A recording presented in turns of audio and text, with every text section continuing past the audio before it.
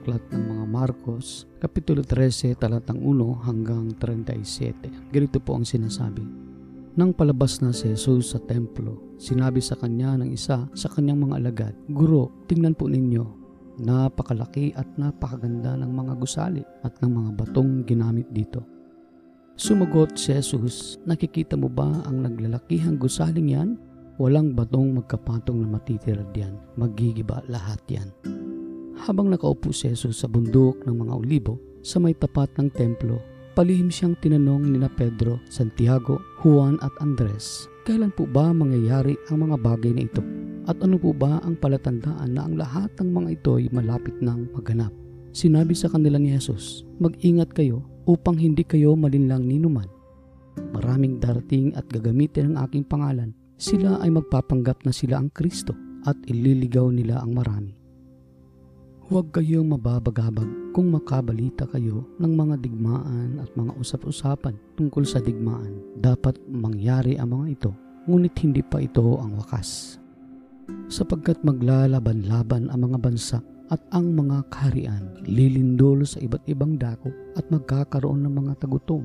Ang mga ito'y pasimula pa lamang ng paghihirap na tulad ng nararanasan ng isang nanganganak.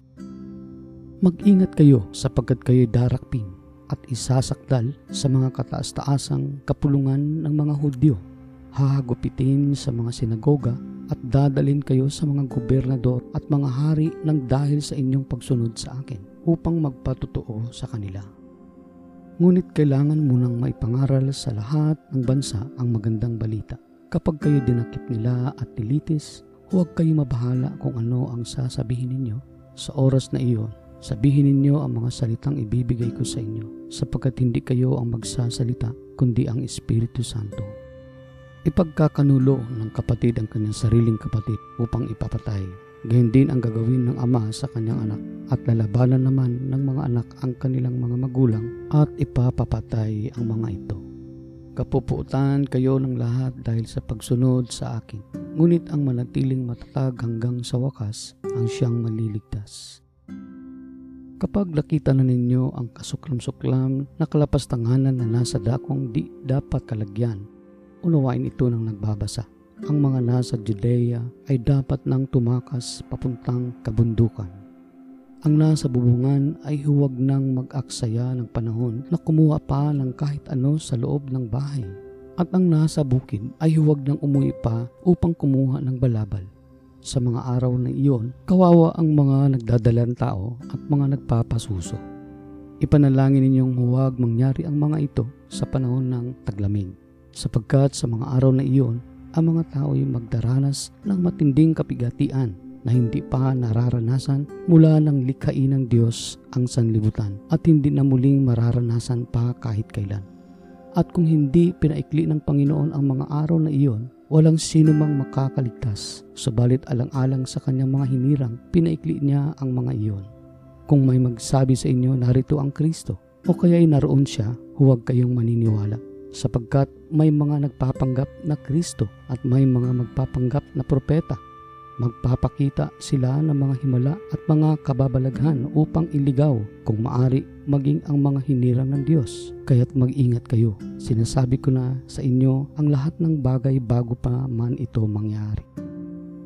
Subalit sa mga araw na iyon, pagkatapos ng kapighatiang iyon, magdidilim ang araw, hindi magliliwanag ang buwan. Malalaglag mula sa langit ang mga bituin at magugulo ang mga kapangyarihan sa kalawakan. Pagkatapos makikita nila ang anak ng tao na nasa ulap, may dakilang kapangyarihan at karangalan. Susuguin niya ang kanyang mga anghel sa 4 na sulok ng daigdig upang tipunin ng mga ito ang mga hinirang ng Diyos. Unawain ninyo ang aral mula sa puno ng igos. Kapag sumibol na ang mga sanga nito at nagkakadahon na, alam ninyong malapit na ang tag-araw. Gayon din naman, kapag nakita ninyong nangyayari na ang mga bagay na ito, malalaman ninyong malapit na ang kanyang pagdating. Siya'y halos naririto na. Tandaan ninyo, magaganap ang lahat ng ito bago lumipas ang kasulukuyang saling lahi. Lilipas ang langit at ang lupa, ngunit ang aking mga salita ay mananatili magpakailanman. Ngunit walang nakakaalam ng araw o ng oras na iyon, kahit ang mga anghel sa langit o ang anak man, ang Ama lamang ang nakakaalam nito.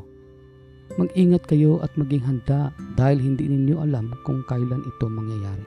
Ang katulad nito ay isang taong maglalakbay sa malayo. Iniwan niya ang kanyang tahanan sa pamamahala ng kanyang mga alipin. Binigyan niya ang bawat isa ng kanya-kanyang gawain at inutusan niya ang tanod na magbantay. Gayun din naman, magbantay kayo lagi dahil hindi ninyo alam kung kailan darating ang Panginoon ng sambahayan.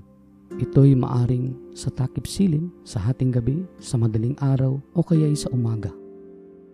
Baka siya'y biglang dumating at maratnan kayong natutulog at sinasabi ko sa lahat, maging handa kayo.